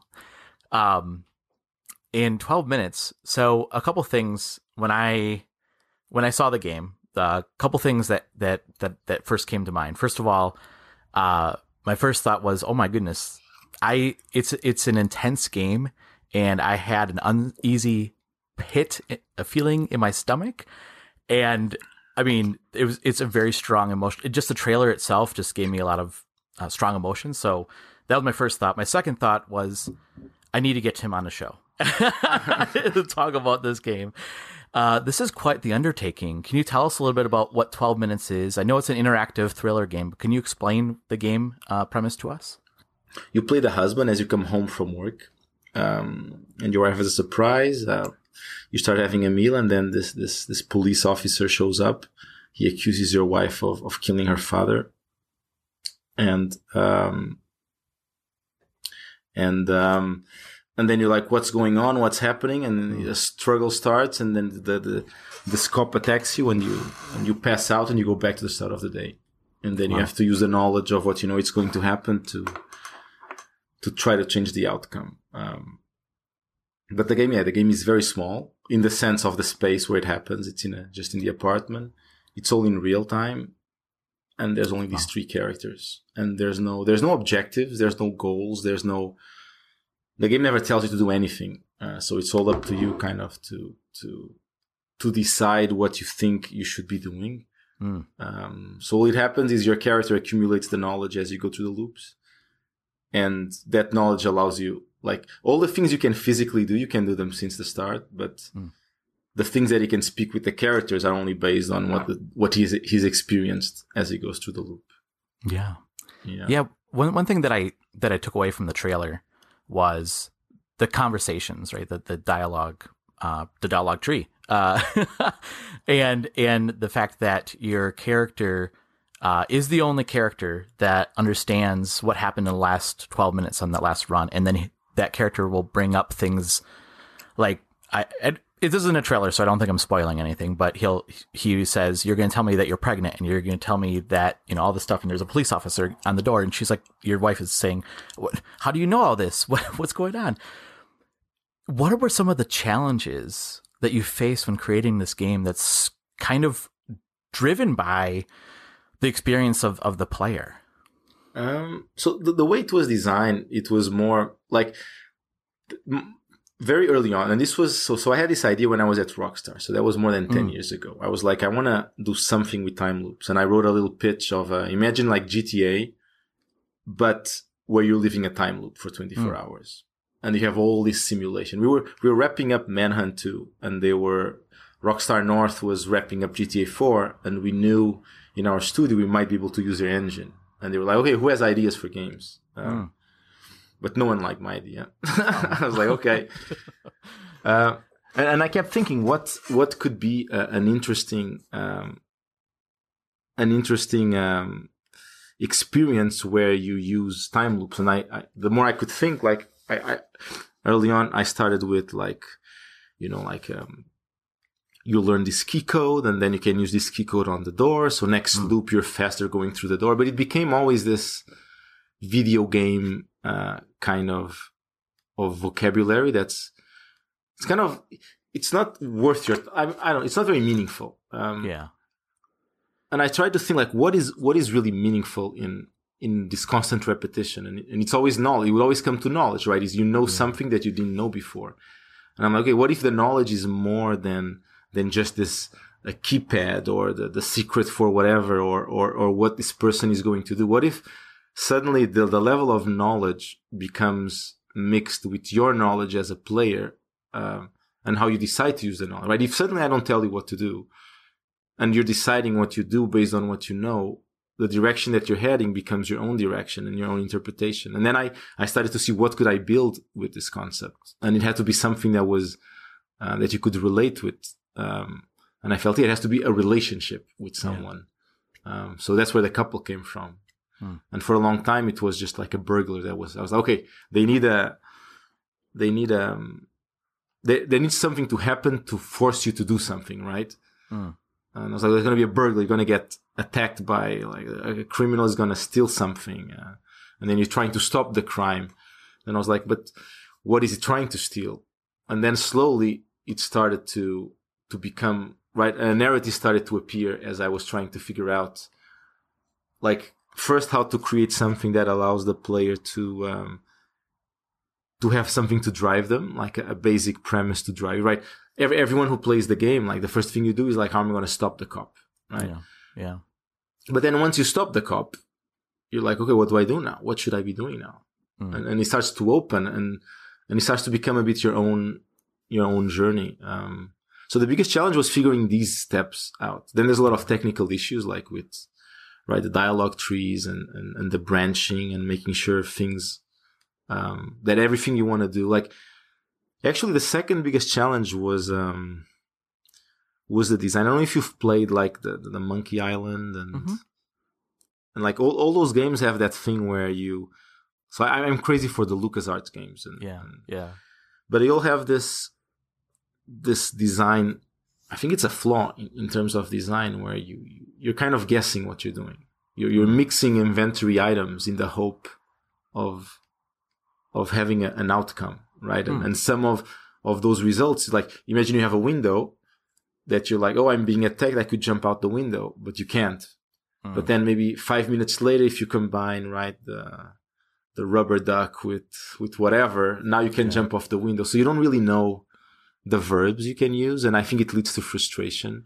Yeah. But I quite like how they're very open, like as opposite to a shooter where you just fire a gun. But shooters, right, you don't think about, I'm not going to drop the gun on the floor and pick up a rock. You understand the rules of that world. So the challenge was how to bring some of that rule set that those games have into a more open experience, so you wouldn't be lost. And I think we got it. So you have a set of vocabulary that you use, and you never get. You know what you can and you cannot do, and inside the things you can do, there's a lot of variations. Yeah, sure. Yeah, and I think that's the one thing. You mentioned how originally it was going to be a robbery, and then it became a police officer. and accusing your wife of murdering her father. And one thing I think a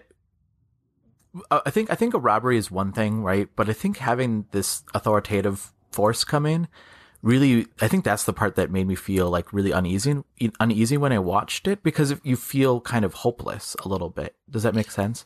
Yeah. There's a like a violation of this personal space. Yeah. And in the fact that you have somebody that is kind of in charge, right? And I don't know, it was just really fascinating. And the other thing that I think struck me with this game, and I think, when you explained it, I think this kind of came out in it, is the fact that it's not like your traditional game. It's like watching a movie. Yeah, that's I would say that's the biggest,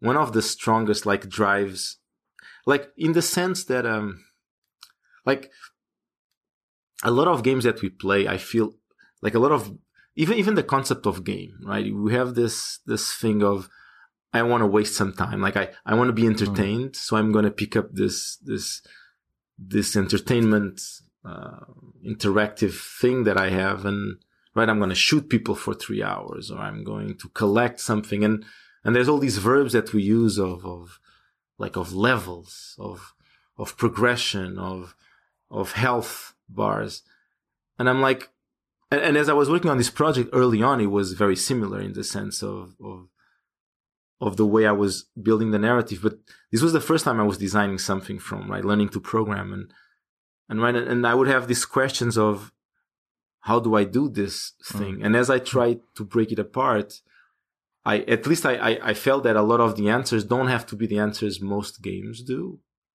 And as I removed the gamey elements, right, it became something else. I think, let's see when people play it, but I think it's less of, it doesn't have a structure of a game. It doesn't have lives, right? There's no, your character is stuck in a loop, so dying suddenly is not really, there's no penalty for going towards what would be considered failure in normal games, because you learn something in that direction too that's worth your time, if that makes sense. Yeah. No, it does. And I think that's the interesting part about it, is the fact that there's a lot of storytelling aspects, but you're driving that story. Your character is. And it's just fascinating to me. There's a lot of, I don't know, this reminds me a lot of Memento or Groundhog's Day. And I read somewhere that you're also somewhat influenced maybe by The Shining and some Stanley Kubrick. What was the inspiration behind this game? So in terms of, like, I would say there's a side of the design decisions and the movie inspiration. I think it's more how directors approach a movie. Like for example, Memento, right? There's this mental, like, there's the memory issue of the main character. Yeah. And the movie is designed in a way that you experience that, right? By the way that the sequences are out of order. Suddenly you don't know what happened before, just like he doesn't know, like he forgot what he just lived through. And it's a very clever way of using the tools that you have in order to tell the story. So in that sense, Memento was more that thought process, right? Like how, like simplifying the apartment or using the top-down view or removing objectives and letting your interpretation kind of define what direction you're gonna go. And then just other things like The Shining, for example, like how Kubrick does all the camera angles, where you have all these flat planes throughout the movie, and then you have these like when the kid is going on the stroller, and you have this point of view into the center of the screen, like using this, like using colors or using these concepts in a way that they help accentuate whatever you're trying to say. So I was like, I have to design an apartment. So what do I put in the apartment, right? What are the colors of the apartment? What's the camera angle?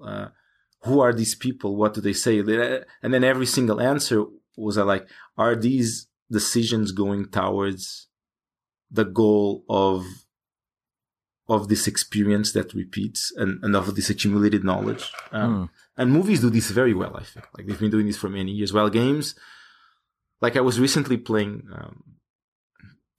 I got a PlayStation and I was playing God of War. I don't know if you've played the last God of War. Some. yeah, with kids, there's never much. Yeah. But I sat down and there's this amazing intro, right, with this journey of a father with his son. Yeah. And I don't remember much anymore. There's something about I think their mother died or something. And then suddenly the game starts and you have these orbs you pick up to get health, and you have these creatures spawning from the floor, and you're just slashing people. Yeah. Where 5 minutes before you were in this very deep, right, journey of bonding to cross something, and suddenly you have this cut off. Okay, now it's a game. Yeah. And you're killing, and you cannot go anywhere. And then and so I think it's more like, like a movie would never. I mean, Fast and the Furious does that, right? Or Transformers. Yeah. So it's trying to go more towards the other direction in the medium of interactive experiences. Yeah. No, I like that. And it's interesting because, I mean, as you describe that, it is kind of jarring that you're going from this, very beautiful moment to this moment where you're, now it becomes the game, right? Where I think that's, one thing that was striking to me too with 12 minutes is the fact that all of that, it just felt so, there was so much emotion in the game, and just the loops that are happening, and your character, you feel that tension with that character, that they're in that loop. And I just saw the trailer, and that's what there's I was from that. Like in 2015 when I was doing the prototype, there's two videos. There's the kind of funny guys. They played it for 45 minutes, and it's on YouTube. And Giant Bomb too. Yeah. And then you can kind of see what the experience is. But it looks very rough around the edges. But the biggest challenge actually was making sure you don't get bored repeating the same amount of time. And I think that's what made it become such a short loop. Because you don't want to be doing like 30 minutes of that's what, I'm remembering now, because originally it was supposed to be a full night, 12 hours, something like that. But then I was like, but 12 hours is a lot. You don't want to be doing something for 8 hours and make a mistake. Yeah. So I'm like, let's speed up time like GTA does, where 1 hour is 5 minutes. But then suddenly I'm doing this, I'm doing a game about time and I'm already cheating. Yeah. So I was like, no, that doesn't make sense. Let's make it real time. Yeah. So when once was real time, it was finding like how to make it not boring. Yeah, that was a big one. So can I ask about that? So it's real time. So it's actually 12 minutes that are happening. Are there events that kind of trigger, or some things that you do that kind of trigger events happening, or is it always at the 8 minute mark this happens? Yeah, so the cop shows up around 5 minutes in. Okay. And actually, most people, when the game starts, you never manage to reach the 12 minutes because you're getting knocked out by the cop too early, right? When he shows up at the apartment. So there's 2 or 3 things that happen. Like I would say the main one is the cop arrival. You very early on know when he arrives. And the rest is kind of depends on what you decide to do. That might trigger other things to happen. But the only main thing is the cop arrival at a certain time. Yeah. Interesting. So you mentioned that you started working this, and I know that you showed this game at PAX East in 2015, if I'm correct. Yeah. And you were planning to release that in 2016. Is that correct? Yeah. So the way I was doing it, so I was working on The Witness with Jonathan Blow, and I was working on this concept on the side. And it got to a point that everyone I would show it, they would be like, "This is really interesting." And I was like, "Okay, I'm going to work a bit more." And then as we were getting to the end of The Witness, I wanted to know, should I put my time to do this. So I decided I'm going to go to PAX, show it at a booth, and I'm going to have a 500 playtesters for 3 days. And I'm going to know if this is worthwhile. And then when I showed at PAX, it was funny because I got people coming to the booth. Everyone thought it was the same. It was very interesting because the game was playing. I mean, there was a screen right with the apartment, and I didn't say anything. I was like, I don't want to spoil that it's a time loop. Yeah. So people thought it was like The Sims. And I was like, so I was like, okay, I have to pitch it. So I started to learn how to pitch the game, and I got Greg Miller. He was at I didn't know who he was at the time. Yeah. And he went to try the game, and he got hooked. And then he had a panel in the evening, and he mentioned the game. And the next day I had a huge row of people, and then he just kept cascading. So by the end of PAX, I was like, okay, there's definitely something here. And so I started to look for funding, like, so how am I going to make this happen? And my goal was always like 1 year. So 2015, 2016, maybe mid-17. But the more I dug into this concept, like more things would come out that I'm like, I need to, right? If I'm doing this, it would be a waste not to go as deep on this aspect of it, on the relationship with the wife, on the design of the apartment, on the sound design, on the animations, on the loop itself. Like the idea that I had of what the experience is and what, as people start to play it and where it was going, it just had, so I just kept working on it. Then Microsoft, they wanted to help. I started to work with them. They were funding it. And then Annapurna came through. That was another thing. Like, the game was getting to a point, and originally there was not going to be voice acting on the very early versions. But then, like, we made some tests, and we were like, if we can pull off having actors and everything is mocapped, the experience is going to reach such a level of intimacy and intensity that why not do it? And then Annapurna Pictures and Annapurna Interactive, they have this movie side of things that no other publisher can rival. So it was a relationship that was waiting to happen. Nice. Yeah, I noticed that was one of the things that fairly recently that you added the voice acting. And then the other thing that I noticed too is some of the animation and how you're changing some of the animation as well to make it more, I think that in your own words, it's more fluid in some of the animation. Is that right? Yeah. So that was the plan since the start, even in the old version.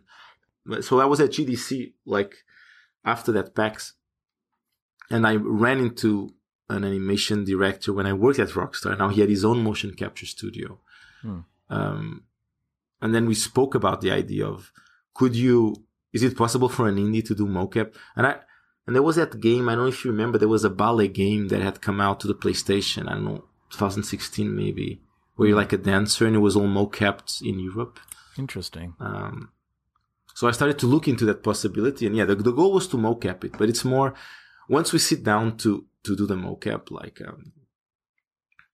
imagine we were doing a session like a year ago or maybe less of the handcuffing. Like, let's say the handcuffing. We're doing the handcuffing, right? The cop is handcuffing the actor. And we're like, wait, but if you're actually handcuffed over and over, you would start behaving differently. Sure. So we start to think, okay, how would you behave if you're handcuffed 10 times? Like by the 5th time, you just don't really resist the handcuffing. But imagine you apply this to every single aspect of the experience. And then as we implement these things, you start to see, like, suddenly the way you care about the wife is like, suddenly she starts to become more alive. And then we're like, so let's go in that direction, see where that takes us. And because the game never tells you what to do, and then you have this, right, the opening dilemma, right, is this person you've lived with for many years is being accused of something that's pretty hardcore, as well as this guy coming in and bashing your head. But if you care about the characters and no one is telling you what to do, then how are you going to deal with this? How are you going to care? Do you care about this? Are you going to, and the game can be pretty gruesome if you want to, but everyone that plays it, they like, since very early on, they care about the characters. They don't, right? They don't go like shooting them or hurting them. Quite the opposite. Yeah. Interesting. And I think actually one thing, as you mentioned that, as you talked through that, one thing that I think is interesting is the fact that, you know, the first loop through, I mean, your character knows his wife, but you personally as a gamer don't really know this character that you're interacting with. And it's not until a couple loops later that you start actually having probably more feelings towards, you know, what the situation is and this character that you're interacting with. I think that's really fascinating. And I mean, this could be a study on human behavior. maybe. So what were some of the aspects of the game that maybe you wanted to include, but you couldn't either due to budget or to technical constraints? Honestly, there weren't that many. It's like, I have to say, I'm very lucky in this project where there's no there's no limitations. There's no constraints really. And I've tried to remove. I'm removing more than adding. And the things that I keep there, I go deeper into them. I would say if I went back in time to do this again, some things would be different, right? But that's very easy to say in hindsight, right? If a loop, if I go back in time, but I think for me personally, early on it was programming. Like there's a lot of math that I didn't know, like calculating like doors, like, you know, the famous doors in games. And it's true, like things like, and then you play games and you start to see they just cheated this stuff. Like I remember, for example, The Sims. I went to play The Sims. How do they do someone going to the fridge and then going to the sink? And you see them move in this robotic way. Or like Hitman. Like, what do you do if you want to open a door and there's someone on the other side of the door? Does the door hit them? Do they dodge the door? Can you open the door? What if two people try to open the door at the same time, right? All these things that you don't think about. Yeah. But in this tiny, tiny space, it happens all the time. So figuring all those out was like, if I went back in time, I would probably get like a couple of people full time, just in charge of these, so I could be more focused in the design. Sure. Rather than me learning all this and getting really frustrated. But I think it also helped making it the way I think is ideal for the experience. Sure. Yeah. When I think, to me, I think that's the fascinating part too. This is such a huge undertaking. And this is your first project out on your own. I mean, that must be kind of daunting. Kind of. It's not. I've done a lot of games, so it's just it doesn't feel that way. Like an engine is easy to use, the server repository, working with a team, all the workflow, all the pipeline, all the game development side of it is I don't even think about it. It's just it's what I've been doing all my life. So it doesn't feel like the business side is complicated and contracts and dealing with people and like, yeah, when there's a deadline and then someone, it's not working out with them or something is not working the way it should be. There was a lot of stress early on, I have to say. Sure. I had to learn how to deal with that. But the rest is just another game. But this one, I have a bit more control on what gets done. Yeah. I suppose like the learning curve of the other things probably is, the business side of things probably is something new. So yeah, it was more the sides that I didn't know. And yeah. And there's other things that I really enjoy, like, for example, like sound design. Like we start to think about, like, for example, early on we had a clock in the apartment. Because I wanted you to know. And then when you click on the clock, he would say, like, oh, the cop is going to be here in 2 minutes. But then I realized, like, as we made, there's a story going on in the apartment. For example, like the neighbor, for example, has a baby. And you hear the baby cry, and then the husband comes home. Like, you hear the apartments around you. You hear the cars passing by. You hear this environment. And I realized that after a while, you don't need a clock to know when the cop is coming. You kind of feel it. Sure. You know, so you can remove the clock from the apartment. Huh. So suddenly, like, as we sculpted the audio of the game, we realized that it was bringing this layer. And I think if this was in a big studio, it wouldn't have happened, right? You couldn't have this relationship between design and audio and story that is really gelling together. Or it would be hard. I mean, the studios I worked on, it would be totally impossible. Yeah. Because even the designers don't program even. So you'd have a designer would write a document that goes into the producer that gives it to a programmer that implements, that's reviewed. You know, it's like that game where you speak on someone's ear. Yeah. And it gets deteriorated as it goes through. Yes. And here it doesn't happen. I hope it doesn't happen. Yeah. Nice.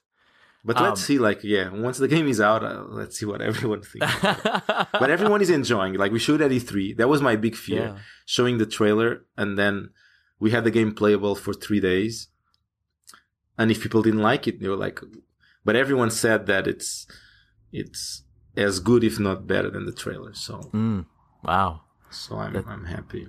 Yeah. And there was no voice acting, and the animations were still like the old ones. Yeah. Yeah, I mean, even in that aspect where you're talking about how, you know, each time that they get cuffed and the animation is different. I mean, I don't know if you'd get that at a bigger studio, because I mean, you're paying attention to that little detail like that. That's amazing. Yeah, I think. Yeah, you probably wouldn't. You're right. Like, because the session would be booked, and that's the other thing. It should be booked and planned and organized, and maybe you would get a bit of it. I don't know. But like, there's things that we get. And I think I've learned this working on The Witness. So like, we're going to halfway to the project, and Jonathan is like, the island is too big. Let's shrink it a bit. But like, game development, shrinking an island, you have to move a ton of stuff. It's going to break a million things. And we were like, I thought we were going to ship it soon. Right. And he was like, yeah, but what's the point? Like, he's like, the walking distances will be much more pleasant if they're shorter between areas. So why would we release this game with less quality in terms of this decision that clearly improves the experience? And all the other projects I worked on, this would never happen. Like, if you have the art team, like, we'd have the art team designing characters before the design is complete, because you have like 10 people who are getting paid full time with nothing to do. So suddenly when the design is halfway through, they have to look at what the artists are doing, and you cannot throw away this character. So suddenly you're shoehorning decisions based on all these. It just doesn't flow as well. Yeah. Nice. Speaking of reception, so the game has received honorable mention for the Seamus McNally Grand Prize at the Independent Game Festival in 2016. And most recently, it won the Game Critics Award of Best Independent Game at E3 and the gold winner at the Clio Entertainment Awards. What do you think it is about this game that resonates so well amongst the players and critics?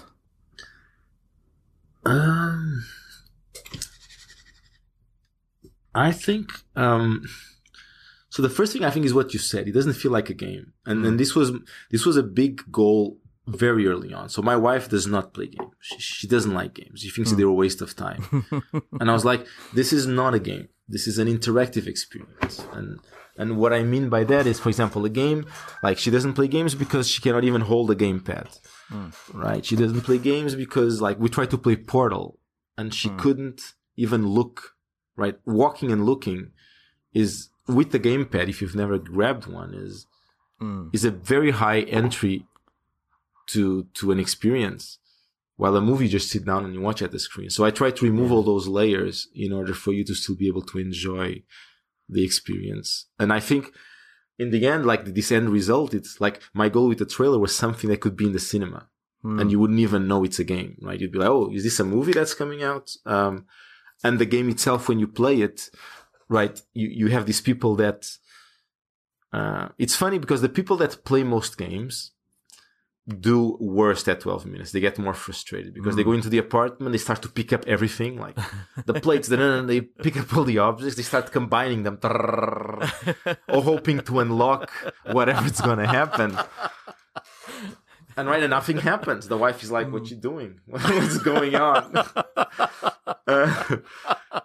But people who get into it and kind of see it as being there, it flows very, very nicely. And I think in that sense,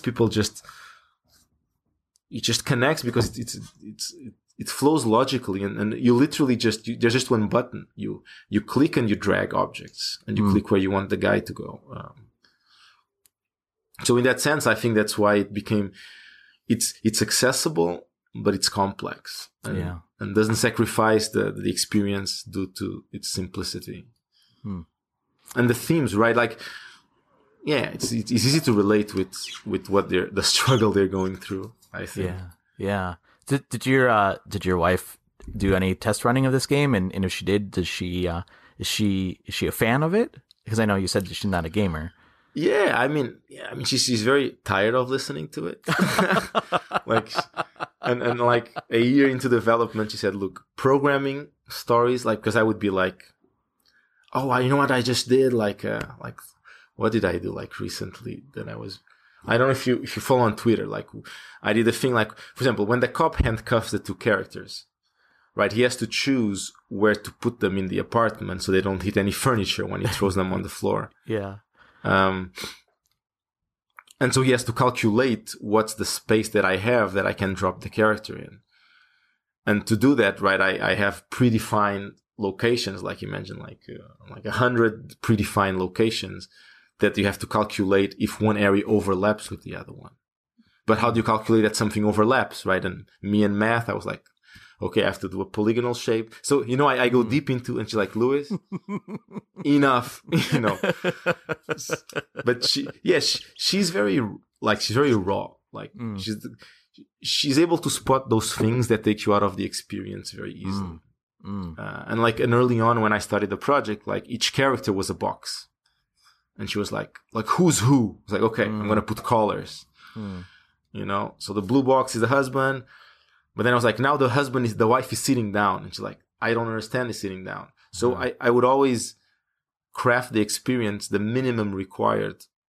And having someone that doesn't play games, it's very useful to know what you need to put there in order for things to work or not.